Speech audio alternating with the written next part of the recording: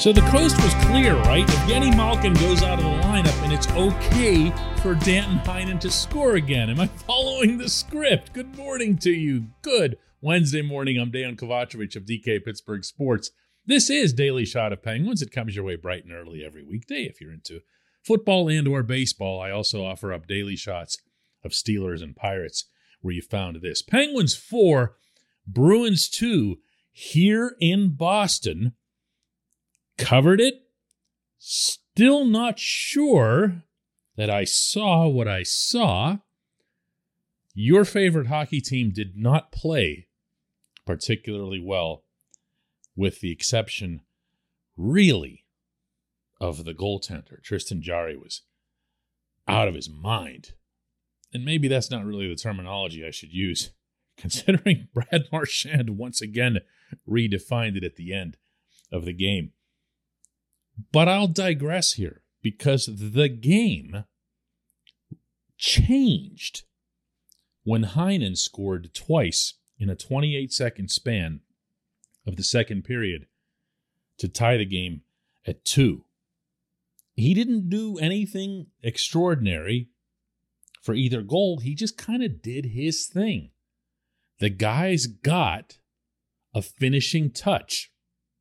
He has no real hesitation in releasing the puck. And when he does, he tends to put it in a pretty good spot. Which is why, over the past few weeks, when everybody's been fixating on this or that going wrong with the Penguins through that 4-game losing streak, I kept coming back to the supporting cast guys not scoring at all. It's one thing if they kind of drop off a little bit, but it's another thing to not score at all, especially when you have guys who to this point in the season had done it. Heinen was one of those. Obviously, had 9 goals through the first 30 games, looked like a really pleasant surprise.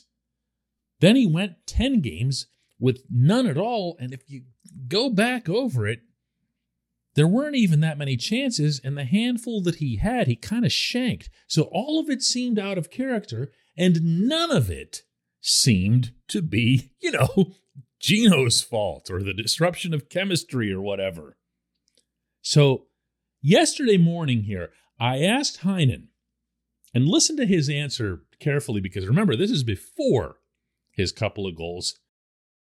These 2 questions. And how important is it for everybody throughout the lineup to get back to contributing, yourself included? We saw when this team was at its best, everybody was rolling. Yeah, 100%. I think that's huge. I think, those obviously the big guns are firing, and you love to see that, and you don't always want to rely on them. You want to have a good kind of supporting cast, I guess, that helps with the offense, and I put pressure on myself to produce. So.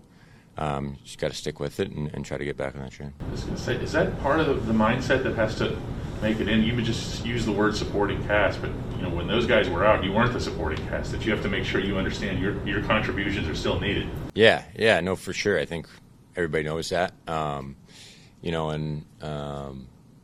It's just it is what it is. Sometimes it doesn't go in, sometimes it does, and I think, like you said, we're a pretty deep team, and when everybody's contributing, it's a great squad. So pretty reasonable, level-headed take, right? He's a bright guy, and he's so bright he knew what I was actually asking.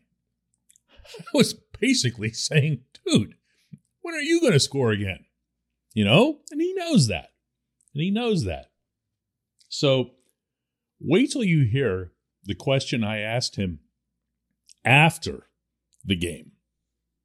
This portion of Daily Shot of Penguins is brought to you by the good people at the Greater Pittsburgh Community Food Bank, where they're committed to providing food for all of our neighbors in need across Western Pennsylvania.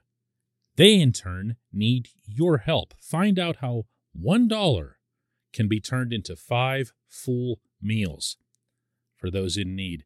Visit pittsburghfoodbank.org. Okay, so Heinen comes into the Bruins interview area at TD Garden, and before he takes a seat, made a joke with him like, hey, good to see you again, or something like that, because it's very rare in pandemic times to get the same player twice in the same day. But here he was. So he sits down, and I throw this at him. How important is it that you guys, I'm kidding, it's secondary scoring. How good did that feel? Yeah, no, that was fun. It felt good to see it going a couple times there. And, hockey's a funny game, It doesn't go in sometimes, and then, 2 going in one shift. So, it was fun. Again, good for him. Good for him. Better for the Penguins, because they need these guys. One thing I will stubbornly stick by through this season, no matter how well the Stars play, no matter how automatic Power Play 1 becomes, is that this team is no longer suited to win championships on those guys' backs. I am saying this respectfully. I am saying this even in the context of the Penguins getting the kind of goaltending they're getting right now. It's a very good hockey team, but it can't be a great one without significant contributions from all 4 lines. That means Heinen. That means McGinn, who made the tremendous backhand saucer pass to set up Heinen on the first goal. Just a beautiful play, a prettier pass than it was a finish, and it was a pretty nice finish. That means Evan Rodriguez, he's now at 13 games with no goals. And yes, he did look a little bit smoother at center, but he also passed up a chance to shoot late in the game when he had a break down the right side. 2 other chances to shoot as part of the second power play unit, and both times just took forever to get the puck away. He's squeezing his stick into sawdust right now. He has to snap out of it. Zach Aston Reese can't just keep playing hockey and not scoring, and he and I talked about that yesterday morning. He said he's making it more of a focal point, not just zeroing in on defense. That's good. That's important. He needs to score. Dominic Simon, I'm not going to... It's such low-hanging fruit. He's not going to be in the lineup for game 1 of the playoffs, so it's not really something to worry about. Bums like Beavis, he's just never going to score. It's just not going to happen, and waiting and wishing and hoping for it's a waste of time. But Teddy Bluger will be back at some point. He's on this trip, by the way. He's eating well, which surprised me. When I asked Mike Sullivan about that yesterday, given his condition with the broken jaw, that's a good sign. That doesn't mean they're going to rush him back, obviously, with an injury like that. But he'll be back, and he'll help contribute to the scoring. All of these guys need to pitch in, because you can get yourself a W like this here, get out of town, and the 2 points still count. But when it gets to serious hockey later in the season, you're going to need a lot more of those Heinen 2 goals than anything else that you saw from the Penguins here last night. When we come back, just one question.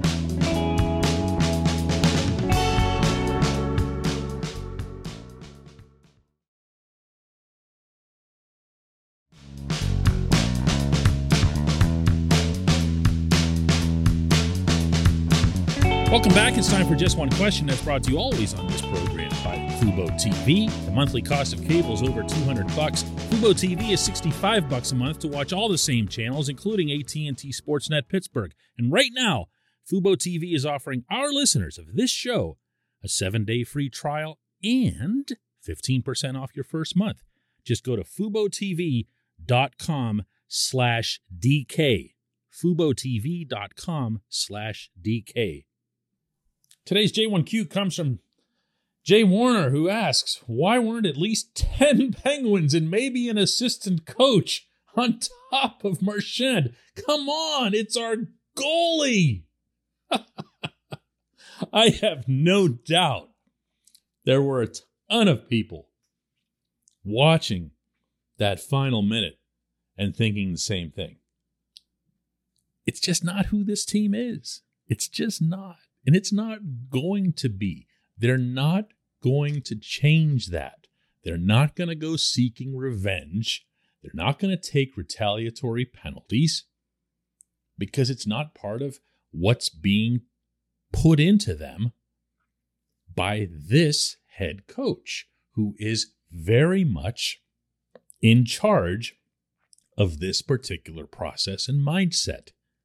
And if you want proof of that, after the game, as players came into the interview area and I asked each one of them, what did you think of Marchand's behavior at the end of the game? What did you think of your goalie being attacked like that? It was just, didn't see it. That was what Dumoulin said. Not really much to say was what Heinen said. Jarry himself had nothing to say about it. And then I pressed him to make sure that, he had to have had something, right? This was how I approached that. Yeah, I think it's just the heat of the moment. I think everyone's battling hard out there, and he's just trying to get the puck to the net, and I think the team did a great job. Do you have any kind of problem with it? Something that belongs in the game? What do you mean? Somebody sticking you in the face. It's part of the game, and I think it just stays on the ice. Not a thing. And Sullivan came out with a lot of the same stuff.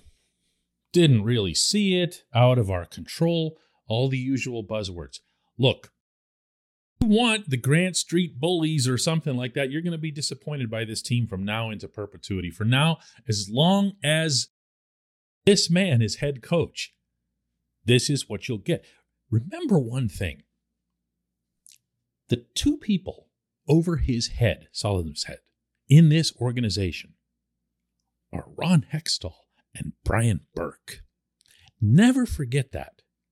If you want to know how much those two gentlemen believe in this head coach and what he's attempting to do, this is your proof. Now, would either of those two want to have had something done about this situation, particularly at the end of the game with a 2-goal lead when it really wouldn't have hurt? Yeah, I think so. I think that's a safe yes, right? Yeah. But they didn't get it.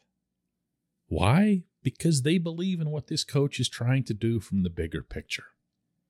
Are they going to fight like hell behind the scenes so that Marchand's match penalty, which results in an automatic hearing, but not necessarily an automatic supplemental punishment, is going to be heard loud and clear at the league offices? You bet.